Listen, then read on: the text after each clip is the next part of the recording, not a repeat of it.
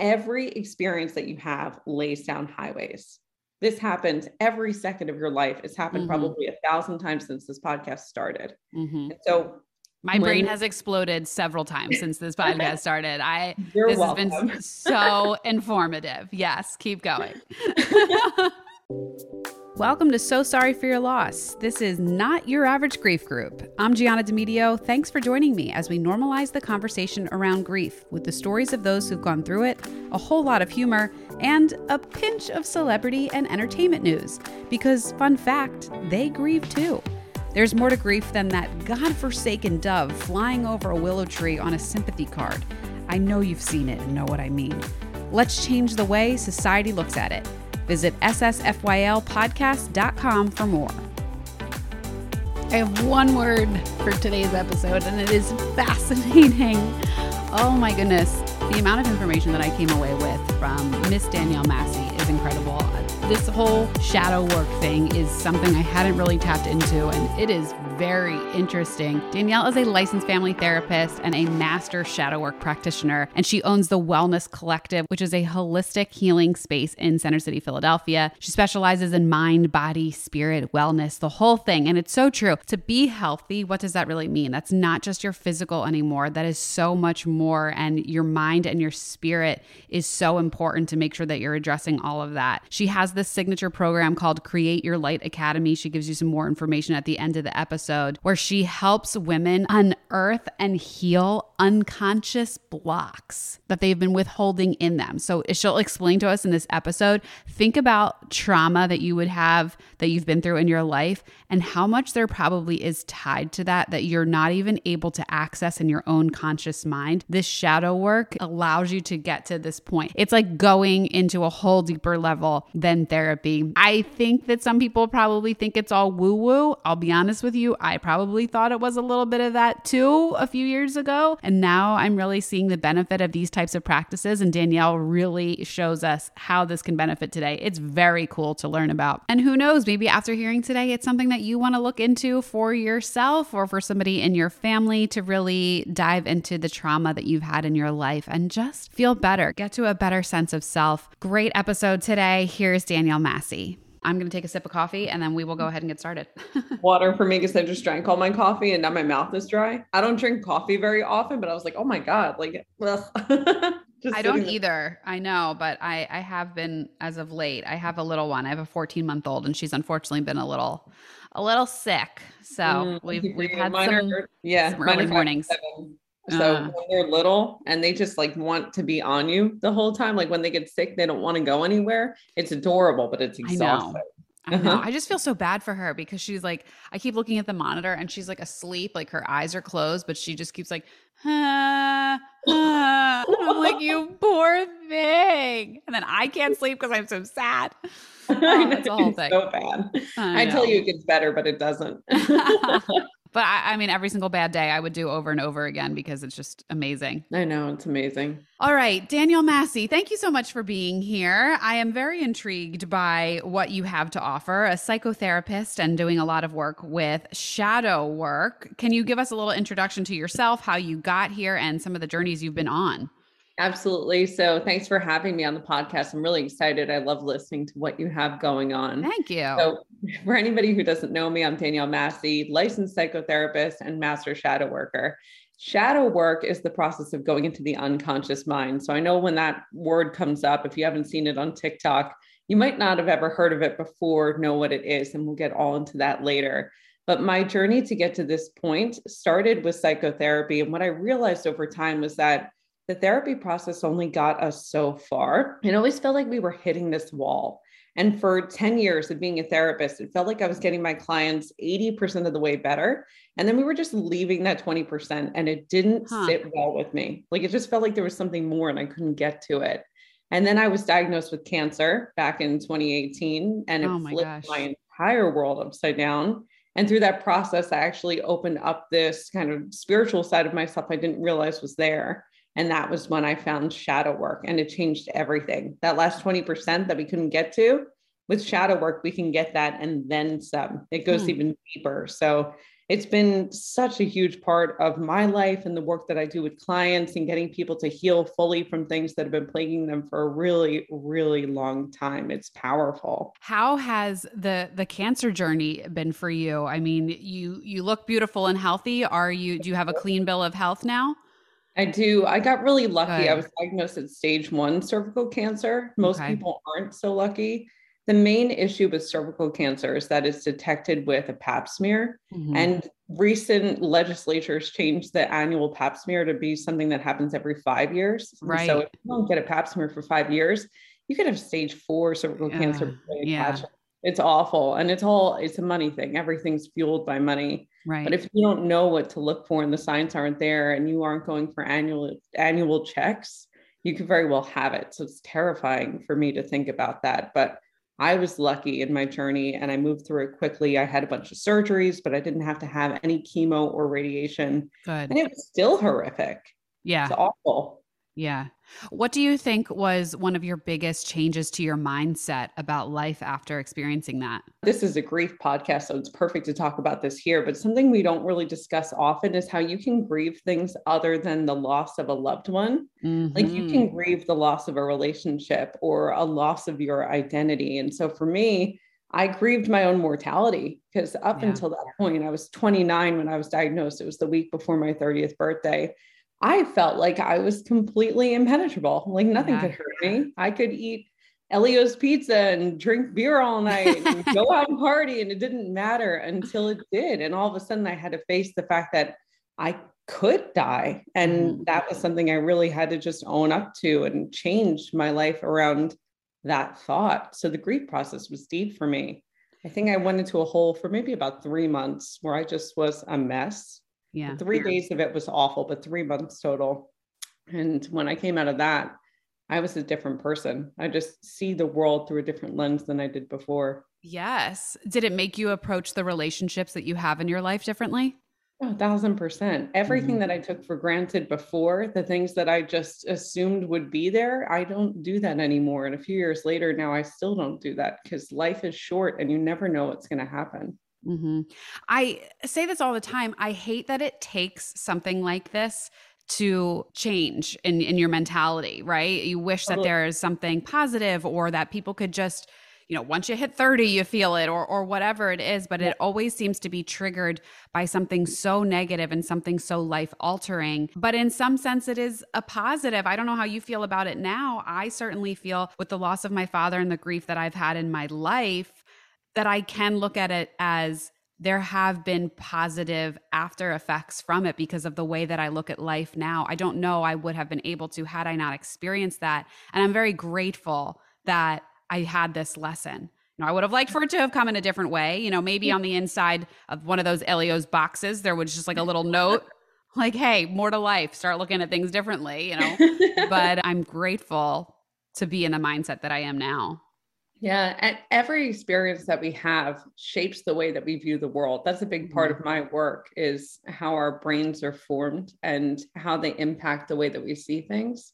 And so it sometimes takes that huge monumental shift in order to shift our brain's neurology to change the way our neural pathways are wired. And that makes us see things differently out of necessity. You have to, whereas before you can have that rose-colored glasses view. There's someone that I love in the spiritual field, Joe Dispenza, Dr. Joe Dispenza, and he said something really profound in one of the talks that I watched. He said, change can come from your lowest lows or it can come from a place of peace. It's up to you which one Mm. it's going to be. Oh, Mhm. interesting. That always sat with Okay. me. Yeah. Yeah, okay. So I'm thinking about that now because I do feel that I'm at a place of peace. Some days are better than others. And the longer I spend here, the longer I'm able to ruminate on the life that I want and to have a clearer path of how to get there. Mhm. Whereas if I'm not in peace, there's just so many other things that are coming at my head in different directions and blah, blah, blah. So yeah, lowest of lows and days of peace. I like that. Okay. Yeah. And what you're talking about right now is essentially shadow work. Shadow work is the process of going into the unconscious mind to change everything about the way that you viewed stuff before, the things that were triggers, the things that were heavy. And when you alter your perspective on them, it shifts you into alignment. So it doesn't feel like you're so scattered and torn and all over the place. You're really coming from that place of peace, like you're talking about, which makes it so much easier to plan out your path from that point, or to manifest that future reality that you want. When you're doing shadow work, is this something that's ancillary to therapy, or can it be its own thing? It's its own thing, completely separate. Yeah, it was actually founded by one of the primary psychiatrists who founded psychology, but it's its own separate discipline, where most people that I see that practice shadow work aren't therapists, though a lot of therapists do practice it. Do you recommend someone be in therapy before trying shadow work, or can you go right to shadow work? You can go right to shadow work. There's no real difference. The best way to think about it is the shadow is accessing the unconscious mind, which is everything that you've repressed and hidden away. So you have the conscious, that's like the stuff that you're fully aware of. Like whoever's listening to this podcast knows they're sitting, listening to this podcast, or driving in the car, listening to the podcast, wherever you are. That's conscious. You're fully aware. Then there's the subconscious, the stuff that's just below the surface. You can access it pretty easily. This is the stuff that we bring up in a therapeutic setting. So when you go to therapy, you go, I don't want to talk about this. I've been kind of pushing it down a little bit, but we have to talk about the grief that I feel over the loss of so-and-so. The unconscious is the stuff you don't even realize is there. You couldn't access it if you tried from a conscious state, which is why shadow work is important, because it helps you kind of dig down deep into those unconscious memories and rewire. So how do you get there? Are you like a master excavator? How do you get to those things? Yeah. So the way that you access them is through a certain brainwave pattern called theta brainwaves. And believe it or not, we all access those theta brainwaves every single day. So it happens a lot as you're falling asleep, like as you're drifting off, you're in that theta brainwave pattern. So unconscious stuff can bubble up, which is why so often we dream about loved ones who passed on, because that's the easiest way for them to interact with us, or old repressed memories come through. I think very often people will tell me when we do a shadow work session, oh my God, I saw this before. I saw this in a dream. It was a recurring dream I had as a kid. I didn't understand what it was until now. So it's there. It's just below the surface. So meditation's the way that we access it. When we meditate, we can get you into that theta brainwave state and pull up whatever needs to come up. And trust me, there's a lot. I think the statistic is that 92% of your brain capacity is unconscious mind, which is huge. Huh. I wish the listeners could see my face right now. I'm just like, like this is very interesting to me. So I'm visualizing it almost like a hypnosis. I know that it's not, but is it like, okay, so you meditate, walk us through like what a session would look like with somebody to where you can get to that point. Like I'm visualizing it. You're meditating, you get to this theta state, it's called? Theta brainwave state. Yeah. Theta brainwave state. And then once the client is there, do you then start asking questions? Like, how do you bring that up? So first, it's not hypnosis. And the big difference is that with hypnosis, you won't remember anything and you can't just readily walk away from it. Like if your phone started ringing and you were under hypnosis, you wouldn't be able to be like, hold please, and answer it. Whereas with this, you could. Like you have full control of your body, which for me is really important because as someone who's been through a lot of trauma can be agitated by hypnosis. It can make it a little bit worse because you have taking away the control and feel. Yeah, totally. Okay. That makes sense. Yeah. So with a shadow work session, what happens is I walk people through a meditation and it's guided. So you don't have to worry about your brain being everywhere, like thinking about all kinds of random stuff. And once I recognize certain physiological changes in the person that I'm doing this work with, like I can see their breathing has slowed enough. They've relaxed their body, like shoulders are down. Like, do people start twitching a little bit? Like, when you like fall asleep and you get that like leg twitch or something, will you notice that? Yeah, it's not usually that far, but I would lie if I said that hasn't happened once. So I have to bring them up a little bit. Like, don't go all the way into sleep. Yeah. Oh my gosh. I know with my husband all the time. It's like, like 10 minutes into a movie, all of a sudden the twitching starts. I'm like, God damn, are you serious? We didn't even get to we didn't even meet some of the characters yet. Well, I know you're asleep. My husband does this with me where I start dozing off and he's like, get back here. And I'll turn and look at him and all of a sudden his eyes will open. He's like, what? I'm awake. I'm like, you are not. My husband could talk at length about this. That's always me. It's so easy for me because I constantly get into theta brainwave state and do shadow work and I meditate all Oh, the I'm time. sure. The second I stop moving, it's like I'm like a shark. I'm just like, oh, like we're out. We're done. What I do with clients is once I get them to that point, what I do is I just kind of liken it to like pushing you through a door. And I go, okay, like we're going to open this up now. Tell me what you see. And you can see everything. I was listening to one of your recent episodes. So you were talking with a medium who was fantastic. And yes, you Elaine asked Portner. the question. Yeah. I asked the question of, or you asked the question of, can everybody do this? Does everybody have gifts?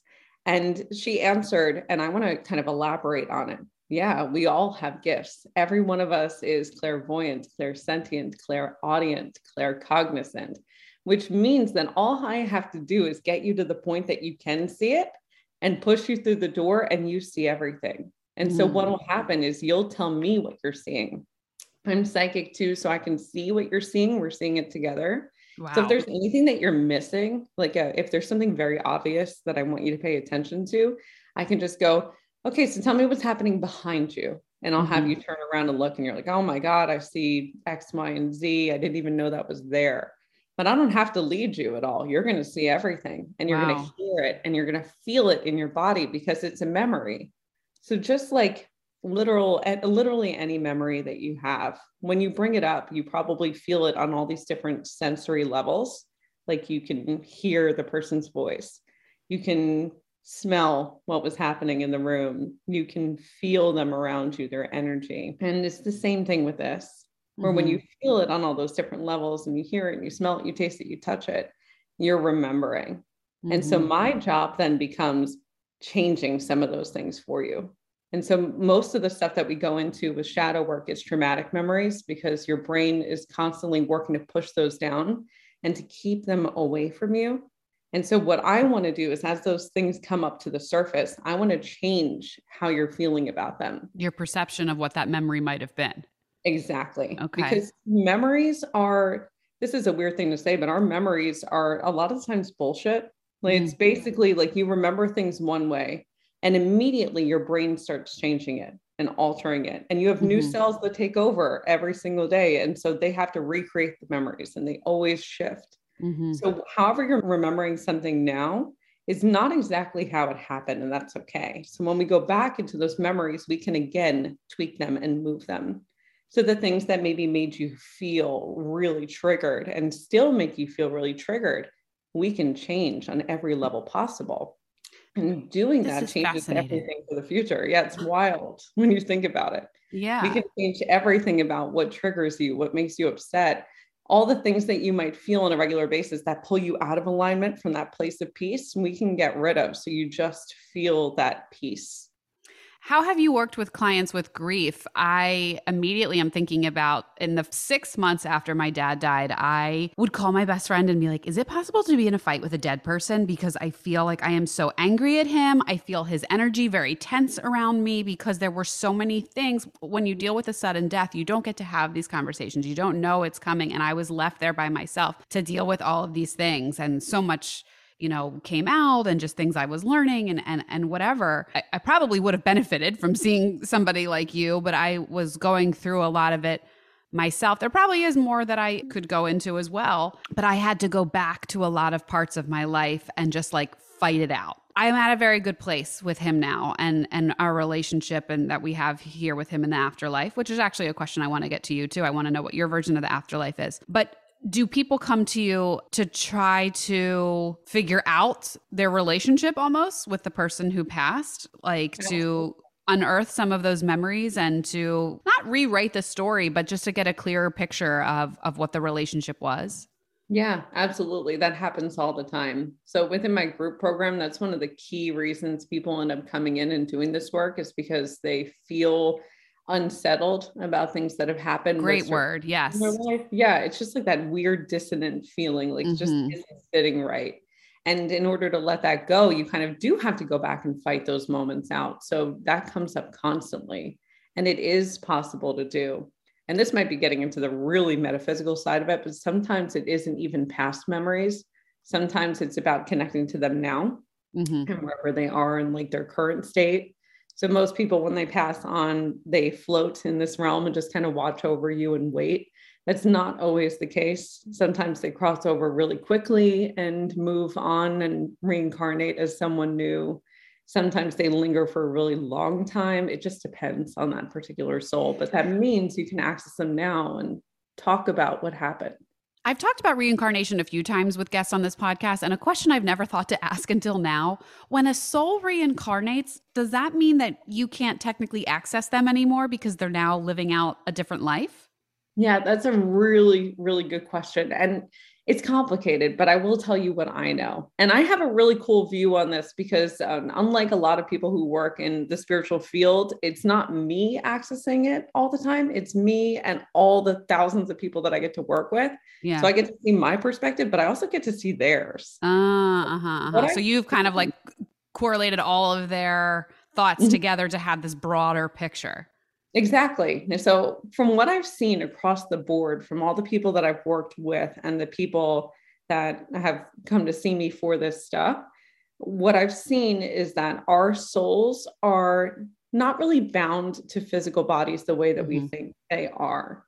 So if anybody's heard the term higher self, that's like something that people in the spiritual community call like the version of you that has existed through every lifetime before and will exist in every lifetime to come, but they're outside of your body. It's kind of like they're like floating up in the ethers, and you can access them and ask them questions and have them guide you forward. So that version of your soul is always there. So when someone passes on and their soul leaves their body, the version of them that was here is still here, and their higher self is also up there, but further up there in another dimension. So it's complicated, but yes, but I see what you're saying. If someone reincarnates, their higher self is still up there, and you can contact them and talk to them. So it doesn't actually change anything. Okay. This is way more complicated than I meant to get on this podcast. We're going deep, but I love it. I love it. And again, like I said, we've talked about reincarnation and the soul and afterlife a few times on this podcast. And I hope the listeners are going on this journey with me, that like each time somebody new comes on, we're like, okay, we have a different understanding now. So maybe we can ask different questions that I wouldn't have thought to before, because I was just at a different level of figuring out what all of this means. But it's also fascinating. What I want to know, so there's a whole part of society that looks at all this stuff as, I love this term, quote, the woo-woo, right? And this is all just, the crystals and the oils and the this and the tarot cards. And they picture somebody sitting there with a giant crystal ball. How is it viewed in the medical community? I mean, you are somebody who's sitting in front of me with a bunch of degrees, who has been in this world for decades, and saying that you have brought this into your psychotherapy practice because you see the benefit of it. So if somebody's listening saying, shadow work, I don't know how I feel about this, how is it viewed? What can you say about the efficacy of this, and how is it viewed in that sense? My background is actually in cognitive neuroscience and psychology. So I was one of those people before. Like I was interesting. I would write it off like, this is bullshit, blah, blah, blah. And what's funny is I actually connected with spirits as a kid. And as I got older, my parents were freaked out by it, and they convinced me that I wasn't seeing any of that stuff and it was all dreams. And they convinced me I was wrong. And what I found out later is that my grandmother was a pretty renowned medium. And they kept me away from her because they didn't want her telling me that I was right and like working on that stuff. So it's a whole thing. I actually have a book coming out in November, so I'm going to talk about it plenty in the book. Oh my gosh. I need a copy. I'm reading.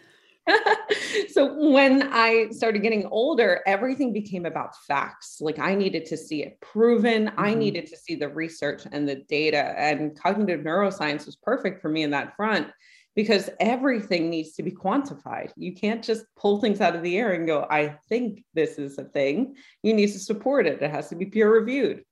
So with that background, I can say that retraining the brain around shadow work and accessing unconscious traumas is scientifically proven. And there are a lot of other people in this community, in the medical community, who are specializing in this work. So Dr. Joe Dispenza is one of those. Dr. Brian Weiss is a renowned psychiatrist who accidentally found past lives with his clients in the therapeutic setting.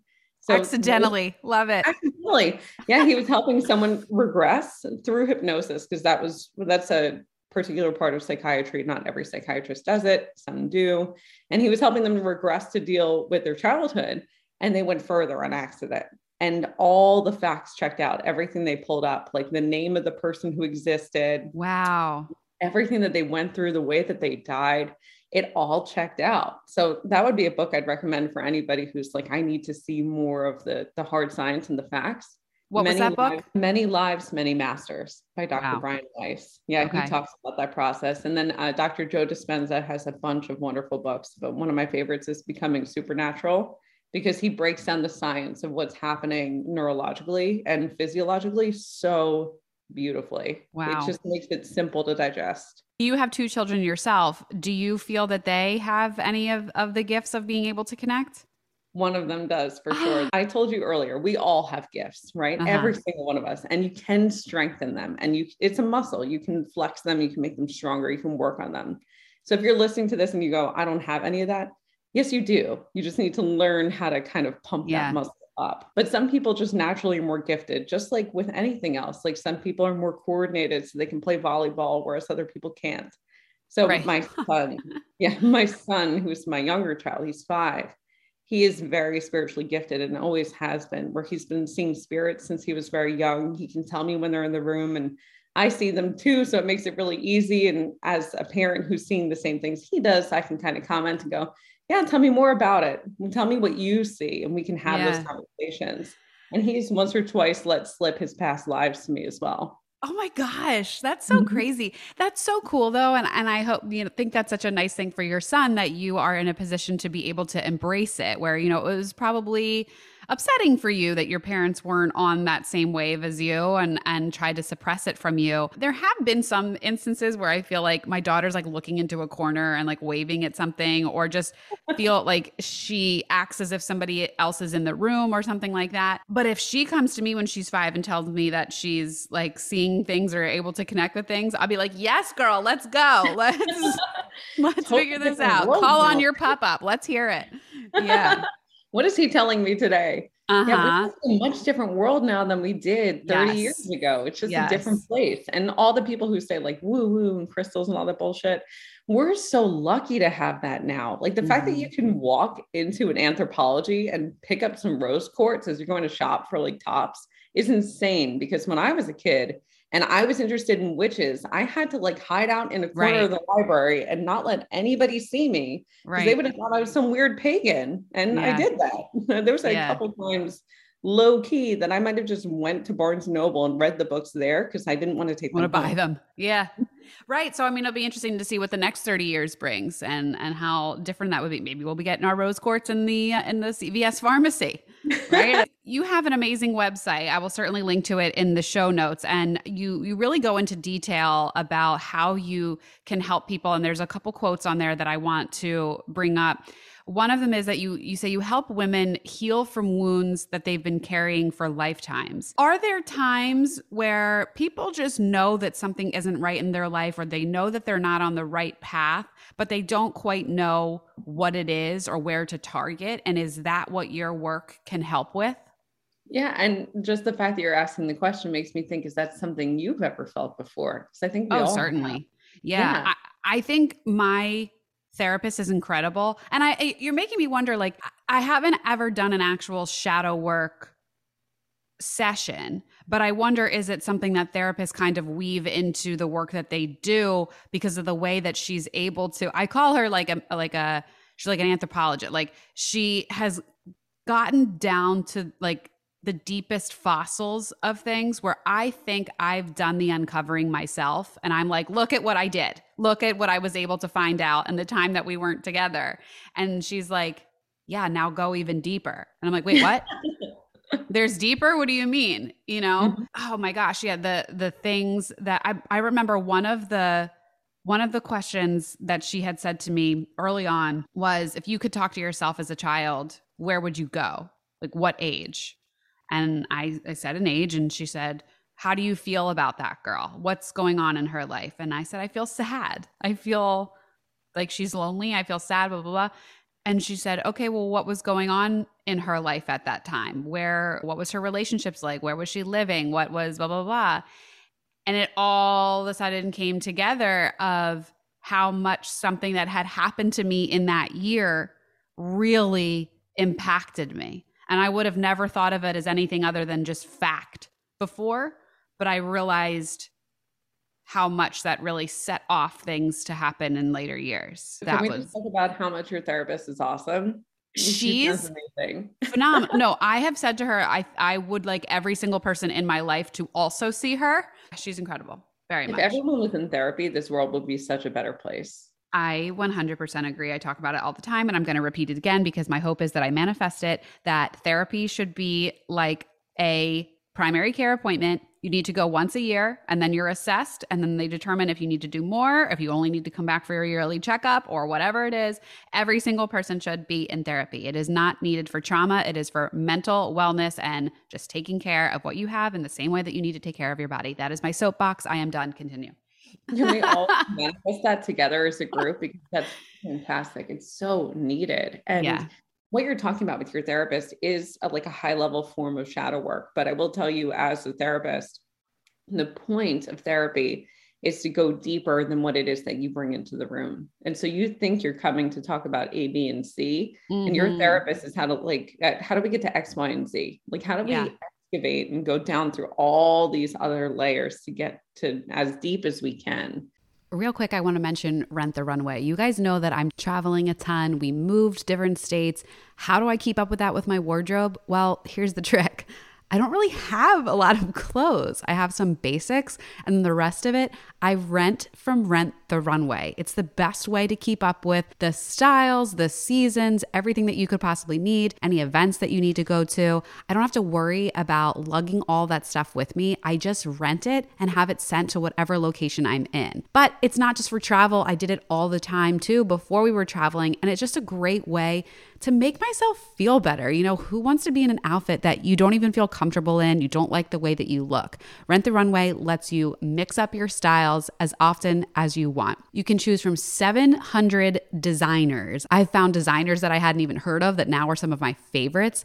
And the absolute best feature, free shipping and dry cleaning. Amazing to not have to worry about that whatsoever. And that's a huge savings for both financially and with time. There's exclusive discounts that you get all the time, and you can pause or cancel at any time. They have several different plans that fit your needs, so you can pick how often you think you're going to be wanting styles or how many styles you're going to need per month. Right now, until the end of January, is a special offer that they have 50% off 2 months of Rent the Runway membership. My code RTHRGianna can help get you 50% off of 2 months. They have memberships that are starting as low as $45. Great way to try out Rent the Runway, try new trends to spice up that wardrobe in the new year. This offer lasts until January 31st, so log on and act now with code RTHRGianna. So when we ask those kind of questions, and it's always about questions, we're always trying to poke holes and get you to go a little further, a little deeper. What our hope is that you find your way into the stuff that you can bring to the surface. That's subconscious. It's still dealing with the stuff that you can access on your own. So shadow work is even a layer deeper than that. You don't know it's there. You can't find it until you actually get into that theta brainwave state. In the conversation you just talked about, like, let's just say you said age 6 and you didn't realize that year there was a lot going on for you and you were being bullied, and it really altered your view of yourself and your self-worth. Through a shadow work session, you might find that it wasn't just the bullying that happened that year. It was also that your mom was going through something. And as she was going through something, she was distant and she wasn't able to be there for you. So you weren't getting support in the way that you needed. And that's something that you may not necessarily remember. Like right now, like me sitting here talking, like I don't remember that. But if I did shadow work with you, I would be able to go into like that room with my mom and say, oh, mom was also dealing with this at the time. Interesting. Okay. Yeah. I mean, even just think about that, right? At 6 years old, we're really egocentric. Actually, age 7 and younger, we can't really see other people's perspectives. We have perspective taking limitations. And so your brain is only focused on what is happening to me. You're not looking at mom and going, how's she doing? Is she okay? Does she need support? Right. You just can't think You're of worried it. about your next meal and where your toys are and if their cartoon is on at the right time. Yeah. Exactly. And so as an adult, when you do shadow work, you're going back and you're back in the body that you were in then, but you have the cognition of an adult. So Mm. you can look at those moments and go, mom looks like she hasn't slept. She looks like she isn't putting herself together, like she's a fucking mess. And I can see Mm-hmm. that she's a mess. And every time I need her, she's pulling away. And Mm. at the time, as a young kid, you're not thinking about what's mom going through. All you're going is, I need someone right now, and there's no one there. Mm-hmm. So you can shift in your body how that feels. You can start to develop empathy for what your mom was going through. You can feel into the things that would have made you feel better, and you can give yourself that love and support in the moment to change how that memory is stored within your brain and within your body, because all traumas are stored within your body. How long does that often take? How many sessions or how long do you generally work with somebody to get to that really big breakthrough moment?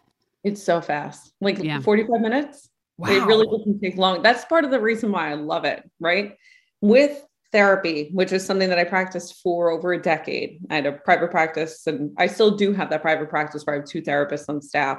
But with therapy, I'd be in sessions with people for 5 years, 6 years, going through, working through stuff. And we were getting that 80%, like we weren't getting to the root. Those same people would come to me for one shadow work session and it's gone. And that's Wow. it. Pack it up, walk out the door. But the thing with shadow is that when you think about it, you've had a lot of trauma throughout your life that you can remember. So think about all the ones, All the trauma you don't remember. Yeah. right? So we can tackle really big, high level issues in one session, 45 minutes in and out, it's done. It never bothers you again because we rewired it both neurologically, physiologically, and within your energetic field. So it just doesn't sit in your body anymore. When that's gone, you might notice like, oh, like I have something else going on that I wasn't paying attention to. So then you go back and you deal with that thing. So my group program, I made it 2 months long where there's 8 shadow work sessions, because that's been the number that after doing this now for 4 or 5 years, I've noticed that after around 6, 7, 8 sessions, everybody feels amazing. They feel like they're completely at peace. There's nothing really weighing them down anymore. And after that, it becomes kind of like a vanity thing. Like shadow work just is fun when you get to that level. So that's around the number that I think. I have some people in my mind that I am like, I need to send them your website ASAP, that they need to do this. That I've been thinking, oh, they need therapy, they need this, but like maybe this is something, because the things that I'm thinking of are trauma specific, and maybe this will be really helpful. And I still believe therapy is amazing. Like I have 2 therapists on my staff at the Wellness Collective because I think everybody should be in therapy, because not everything is super traumatic. Like sometimes, like you said, there's just mental wellness stuff that you need somebody to just help you see your way out of those things. And that's what therapy is for. And it's incredible for that reason. Another thing on your website you mentioned was unconscious programming. And I don't know why, but that just was very intriguing to me. Tell me about that. So this gets a little sciencey, so please slow me down. Buckle up. Here we go. Buckle up, people. The brain, from the moment that you have a brain, which is around like 8 weeks within your mother's womb, your brain starts to form. It's basically like a blank slate, or like think about it like a highway or like a desert with nothing in it, right? Like there's nothing there. It's blank space. And a highway gets laid down based on your experience. So if your mom gets sick while she's pregnant, a highway gets laid down in your brain based on that experience and what happens to you in the womb. Or if you hear loud noises in the womb when your ears are first formed, that'll lay down a pathway. A highway will form in this big desert. And every experience that you have lays down highways. This happens every second of your life. It's happened probably 1,000 times since this podcast started. And so my brain has exploded several times since this podcast started. You're this welcome. has been so informative. Yes, keep going. What happens over the time, like by the time you get to around 20, especially by the time you hit 30 or 35, is your brain is fucking tired of making highways. It's like, I'm over it. I want to use the old highways. Like, let's focus on the ones that are already there. And so what happens is, if anything occurs within your life, your brain does everything it can to reroute to a highway that's already there. Okay. So it's like, oh, okay, you want to build a new one, but look how good this one is. Let's go this way. And so highways that are already formed expand and they grow and they become like 6-lane mega highways with a bunch of exits and entrances and overpasses and ways to access them to just make it so readily available, which is the reason why every single one of us has such a different view on the world and why grief is experienced in so many different ways. Because if when I was young, let's say my family just ignored grief, like people died, and this is actually a true story. My parents cannot handle grief. The second someone goes into the hospital, they're basically already dead. Oh my God. I'm not even kidding. I wish I was. Like they're done with it. They just put those blinders up. Blinders are up. Mm-hmm. And it's like it never even happened. Like they don't deal with it, period. So growing up around that, it makes it feel like that's the pathway and that's what you learn. Whereas my husband's family builds memorials and shrines for the dead that take over entire walls of a house and they don't stop talking about them. Total opposite direction. They memorialize the dead. He sounds Italian. Is he Italian? Oh, yeah. Yeah. Yep. Checks out. Very fully Italian. Yep. We memorialize the dead. It's what we do. Checks out. Yep. So that shapes the way that your brain is formed. What we want to do with unconscious programming is essentially the fact that your brain is laid down the way that it is. Those highways are set in stone when you get to a certain age, and you don't realize why. So if you're someone who's listening to this and you experience grief to a point where it feels like you can't move through it, like you're just living in grief. And when people say there's a bright side and you can learn things like Jetta, what you were talking about earlier, like if what happened with your dad didn't happen, you might not be here. And would you rather him be here? Of course.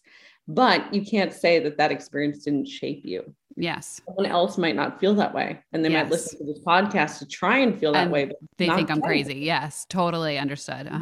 That's unconscious programming. It just means that there's some early experience that has shaped your brain in such a way that you can't get to the root of it. You don't understand why. And so what we want to do with shadow work is we want to go back to the moment that laid down that first initial highway for that particular thing. And we want to dig it up so it doesn't exist anymore. That's called synaptic pruning. And we want to lay down a completely new highway and make that the primary access point. That's called synaptogenesis, the creation of a new one. And so when we do that and we like totally get rid of the old one, we create the space for the new one, it shifts everything. It just completely rewires the brain. Brain is exploding again. This is fascinating. I love this highway analogy that you have. That is an incredible way to explain that. And you made something that is very sciencey, very easily understood. The way that I'm looking at it is almost like, I want to take this on a very basic level. So like if something happens in your daily life that is really not that big of a deal, but is it that you have this unconscious programming of that highway that just says, this is a problem, this is a problem, this is a problem. So these things create stresses in your life. So that is it through shadow work and some of the work that you do that you're able to, okay, let's tear apart this highway and let's reroute it so that you are able to see that these things don't necessarily need to be causing stress in your life. Not to say that you can't have stress. Of course you can, but these minor things that are causing it for you don't need to take you to that place. Exactly. Okay. Yeah, that's spot on. And when you think about the things that stress you out and the minor things, right? You probably have people in your life that are like, why are you letting that bother you? It's not a big deal. And for you, somewhere internally, even though it's minor, it feels catastrophic. It's because it has nothing to do with the thing you just experienced. It's about the first time you felt it. And what happens is when it triggers that old highway, the old pathway that already exists, your body starts to react like it did the first time it happened. And so your heart rate starts to pick up, your breathing gets really shallow, you start to get a little foggy, you get extremely anxious. It feels like you're going to jump out of your skin and no one around you understands why. I mean, hell, you don't even understand why. It's because it's reminding you of the first time and you don't see it. So if we can get rid of the first time, when it happens now, it's not such a big deal. Doesn't bother you anymore. Yeah. You don't have a highway associated for that trickle down effect of creating this intense anxious reaction or this chronic stress reaction within the body. So cool. So cool. Kind of cool. Wow. Okay.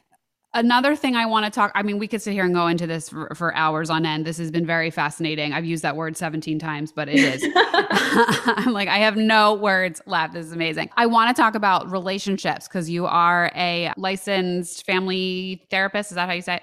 Yeah. Relationships can be very intricate in general, but then especially after grief. Your relationship with your own self completely changes. And then the relationships with the people around you in terms of your friends may not understand what you're going through. And all of a sudden the people that were there for you are not necessarily your go-to people because they're just not as supportive as you want them to be. Or your family can be having a totally different grief response than you are having. I've seen this happen in my own family of I want to grieve one way, somebody else wants to grieve the other way, or vice versa. How can you counsel people, or what would your advice be to how people can approach the relationships in their life after a traumatic event like grief? Yeah. My advice on this is always the same. And it is that nobody is a mind reader. And so your responsibility for yourself is to say everything that you need, to tell people how to be there for you, because nobody handles grief the same way. And so if you lost someone close to you and you find that your friends don't really know how to talk to you about it and they get a little distant and they check in every once in a while with, how are you doing? And you go, not good. And they're like, oh, sorry that's happening for you. And they don't really know what to say. It's common. You could ask them for something that you need. Like, hey, I just need to be with somebody today. We don't need to talk. I just need to be in somebody else's energy. Can you come sit with me? Or it could be, I just need to vent to somebody. I don't even care if you have headphones on, like, just let me go. When you ask for what you need, it changes everything. But that's so hard, right? Like we don't know what we need. Yeah. And we're not programmed to figure that stuff out. We're not taught to figure that stuff out. So that's my challenge for everyone, whether you've lost someone or not, is to start to learn to figure out what it is that you need on a regular basis. And this comes down to just creating a real coherence between the brain and the body.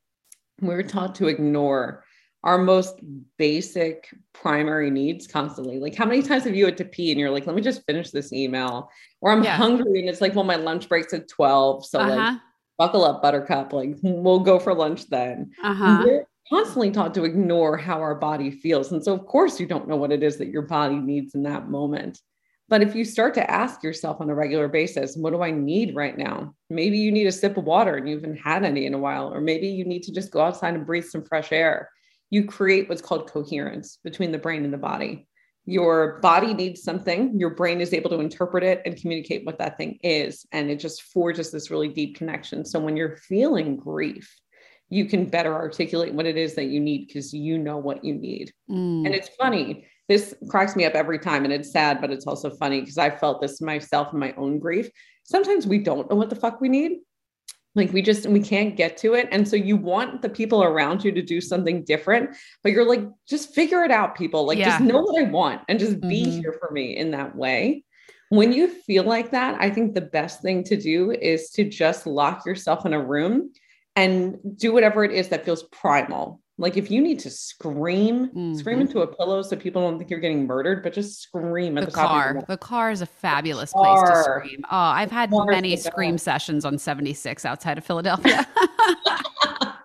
You gotta love the scream in the car and, you know, and anywhere that you can, or maybe it's just crying. Like when I was diagnosed with cancer, I basically told my entire family, my 2 kids who were extremely young at the time, and my husband, forget I exist for the next week. And I just went and I just cried every day, and I didn't shower. I didn't really eat. I just cried all day in bed until I just let all those emotions out. But when you get rid of those like higher level responses, those like immediate needs that need to go out, whether it's the screams or the cries or just shaking your body and just getting rid of the energy, you're going to be clearer on what it is that you actually want. Like once you get rid of that immediate gut reaction, then you're going to go, I just need someone to hold me, or I just need to talk to somebody about this because it feels crazy, or I still don't know what I need. I need more of what I was just doing, but it just becomes a bit less foggy. It sounds like you're saying too, to believe yourself. Like give your brain the legitimacy that if it asks for something, fucking do it. Like I think we have such a notion to want to to make everything seem more, I don't even know what, but like it should be in this box, or it should be in this box, or it should be this, when the brain is like, I am literally asking for water. Like that's it. Yeah. It can be so simple. And I think the simplicity of the asks can be the struggle. Like that's something we talk about in terms of like, you really don't need to do much to be there for somebody who's grieving. Just be there. That's it. Just sit there in silence. Just send a short text. Just be accessible for the person so that when it is that they decide what it is that they need, you can do it. Sometimes people feel this pressure to figure out exactly what it is when it can just be so simple. Some of the things I remember the most are the people that literally just came with me to CVS. Like, I just need somebody to be here with me, because that can be the most overwhelming thing. Forget about even going to a grocery store. That was impossible. But going to a CVS to be like, what do I need? Okay, you need tissues, you need Advil, you need this new lotion that you have to replace, blah, blah, blah. But that was so incredibly difficult for my mind to get its head around at the time. And just having somebody there with me was all I needed. Absolutely. Yeah. And in therapy, when I was a therapist, and full disclosure, I don't practice as a therapist anymore because I just found shadow work so much more helpful. But when I was working as a therapist, people would lose people all the time. It's a part of life. And when they would come in for sessions after that, most of the time we would just sit together on the floor and do nothing and just like be in each other's space, because no one lets you just be. After you've lost someone. Everyone wants to do something and to be there for you in some way. So whatever it is that you need, just creating that space, like you said, is everything. Just being accessible, just being there. And if the people around you aren't doing that, ask for it. You're allowed to ask for it. You don't work all the time in these relationships to, in your moment of need, be like, well, if they're not there, sorry, use it. Lean on the people around you. Don't feel like you can't. And it doesn't matter, even if it's a family member, like you highlighted the idea that certain family members go through grief differently. You can still ask them for what you need and maybe see what they need too, and lean on each other and just be there for each other in those moments. It's an opportunity to grow closer together. Don't let it be the thing that pulls you further apart. Absolutely. Right. It's like you already lost one person. To lose the people in your family is just so traumatic after the fact. But it is hard. You know, we hardly recognize our own needs and wants, as you were saying. It's really hard to then be able to go and say to somebody else, this is what I need. It's like, if you can't do it for yourself, how do you expect others to do it? Or it's uncomfortable to go and make that ask. But hopefully the repetition and, you know, hearing it on this podcast, hearing it on some of the other podcasts that I've had, hearing it through your website and other work that you do, people will begin to realize and, you know, myself and you will realize, you know, because it's a continual work that we have to do, right? And it's always, we can always do work on ourselves, but to realize that's what we need to do, and that's what's going to help us better ourselves and better our relationships. This I'm just blown away by this episode. I love this so much. I think if you're someone who's experiencing grief and you're really at a loss and don't know what to do, just start by finding a place for yourself where nothing interrupts you. Like, turn off your phone, lock the doors, tell whoever's in your life that you're going to be MIA for a minute, and just let yourself feel. I think there's this innate need for us, just as a society, to repress. Like, when you feel like you want to cry and it's bubbling up, our gut reaction is push it down, get rid of it, make it go away. And instead, I would definitely urge you to just let everything come out, especially during grieving. Because when you repress it and you bury it somewhere, it doesn't go away. It's not like you're getting rid of it and unloading it. What's happening is you're trapping it within your physical body, and then it takes shadow work to get it out. Yes. Just let it come up. Let it come up. It will find you. It will. And over time, I think this is actually how I got cancer. And I talk about this a lot, but chronic stress accumulates and builds over time. So every time we push something down and we bury it within our body, it stays. And over time, our immune systems get weakened because of it. And whatever the weak link in your DNA is, your genetic chain, that's where you're going to see issues. So for me, I've had a lot of trauma around my womb space, so many issues, so much neglect from ex-boyfriends and sexual trauma and blah, blah, blah. And all that stuff gets repressed. And I would bury it down and push it down and push it down until I got cervical cancer, which is a disease associated with the sacral. So don't bury anything. Let it come up to the surface. Give yourself permission to feel. Even if you don't know what you're feeling, just give yourself the space. to feel Yes. whatever it is that you're feeling and ask yourself how I'm feeling right now. Create the Yes. coherence between the mind and the body and see how things change. Scream into that pillow, scream in the Oh, car, yeah. cry in the car. I have a blog on the website, ssfylpodcast.com, with 11 songs that are great to cry it out to. Fire I up love that that. Yeah. playlist if you need to. It's so good. That's so needed. Yeah. Oh, 100%. Yeah. Just like help you do it. If you were given the opportunity to do shadow work on 3 celebrities or somebody in the entertainment world, who would it be and why? Okay, first one immediately, Kim Kardashian. And Ah, I there's, love it. there's a reason for this. One, her entire life has been pure chaos. And In everything the is best about way. I being, love it. yeah, it's about being on, right? Like she can never Yes. just settle into her body and be. And even the media portrays her when she experiences emotions and she lets herself cry, people turn it into memes. And it's Mm-hmm. like, oh, like Kim ugly cries and look like, oh, she's whining about something. She's never allowed to feel.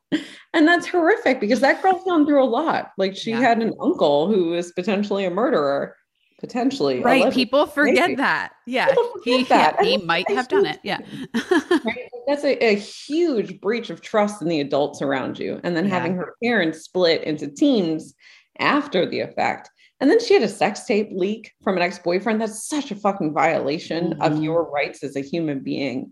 She's been through a lot, not to mention all the divorces, having to parent all of her kids while her ex is doing whatever he's doing.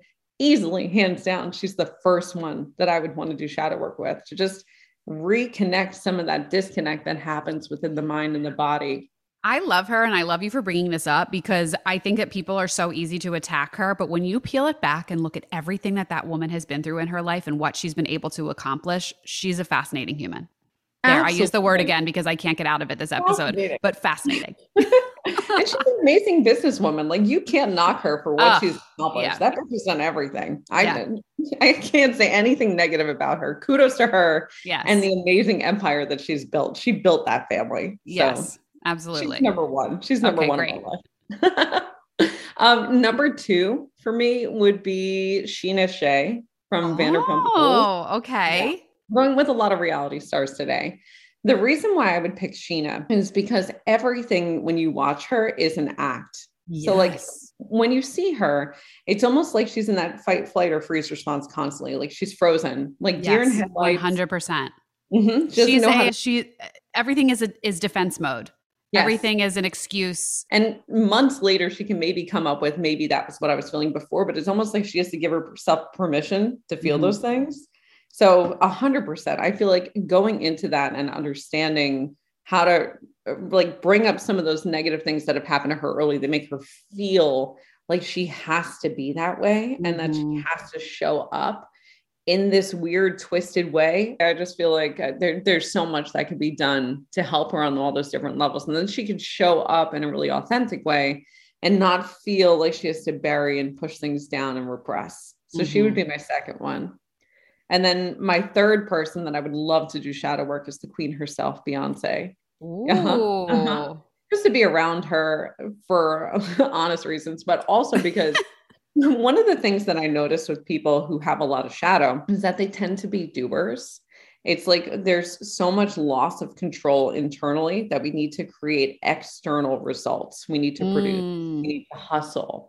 And as we do those things, it's like we can just keep stuff buried because our brain is too focused You're on the covering it doing. up.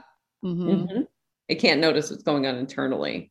And so I'm sure there's so much buried deep down below the surface with Beyonce that, I mean, from a young age, they've been treating her like she's an adult and she's worked her ass off. And so Yeah. there's so much there that's got to be repressed and pushed down and buried away that I would love to get to the root of. And people Yeah. look at her like, she's so authentic. She says what she wants. She shows up how she feels like. But when you watch things like that documentary she put out a couple of years ago, you just see her constantly working. Like it Mhm. never stops, which is a trauma response. So there's shadow there that needs to be unearthed. Maybe one day we'll get there and you'll do Fingers it crossed. and we'll have That you would back. be dreams. Yeah. Maybe after the book comes out and people read it and it'll just fall magically into their hands. We'll manifest everybody going to therapy and we'll manifest my book ending up in the hands of those 3 women. Right. And then you have them as clients and then they come on the show to talk about the experience. Fantastic. Done. It's a done deal. There it is. It's out there in the universe. We'll talk to everybody in 2023. Yeah. Well, Danielle, thank you so much. If I haven't said, have I said it yet? But this was a fascinating podcast episode. I might have mentioned it once or twice. Once or twice. This was really, really cool. I can't wait to like look into this a little bit further. I can't wait to recommend you to so many people that I know. Where can people find you? And did you want to plug your academy here? So you can find me on my website. It's DanielleMassey.com. And it's the same handle for TikTok and for Instagram, IAM Danielle Massey. I also have a holistic healing center in Philadelphia that's both in person and virtual. So you can be a client no matter where you are in the world. That's wellnessphl.com. The PHL is like an abbreviation for Philly.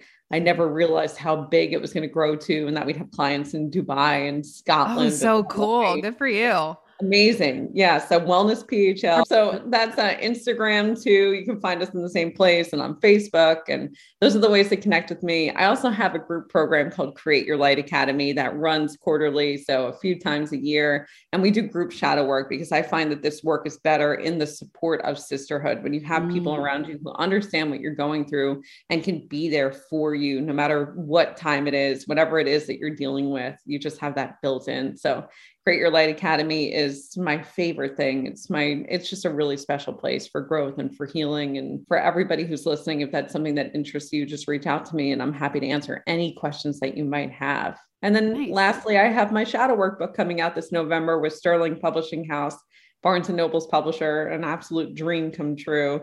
I can't wait until that date comes. Yeah, congratulations. We'll definitely be staying tuned to make sure we get the book and take a look at it. And again, like I said, just see where you go from here. This is amazing. Thank you so much. I hope some of my listeners really take advantage of this and contact you and do this shadow work and get the help that they need. You're amazing. Thank you so much for being here. Thanks for having me.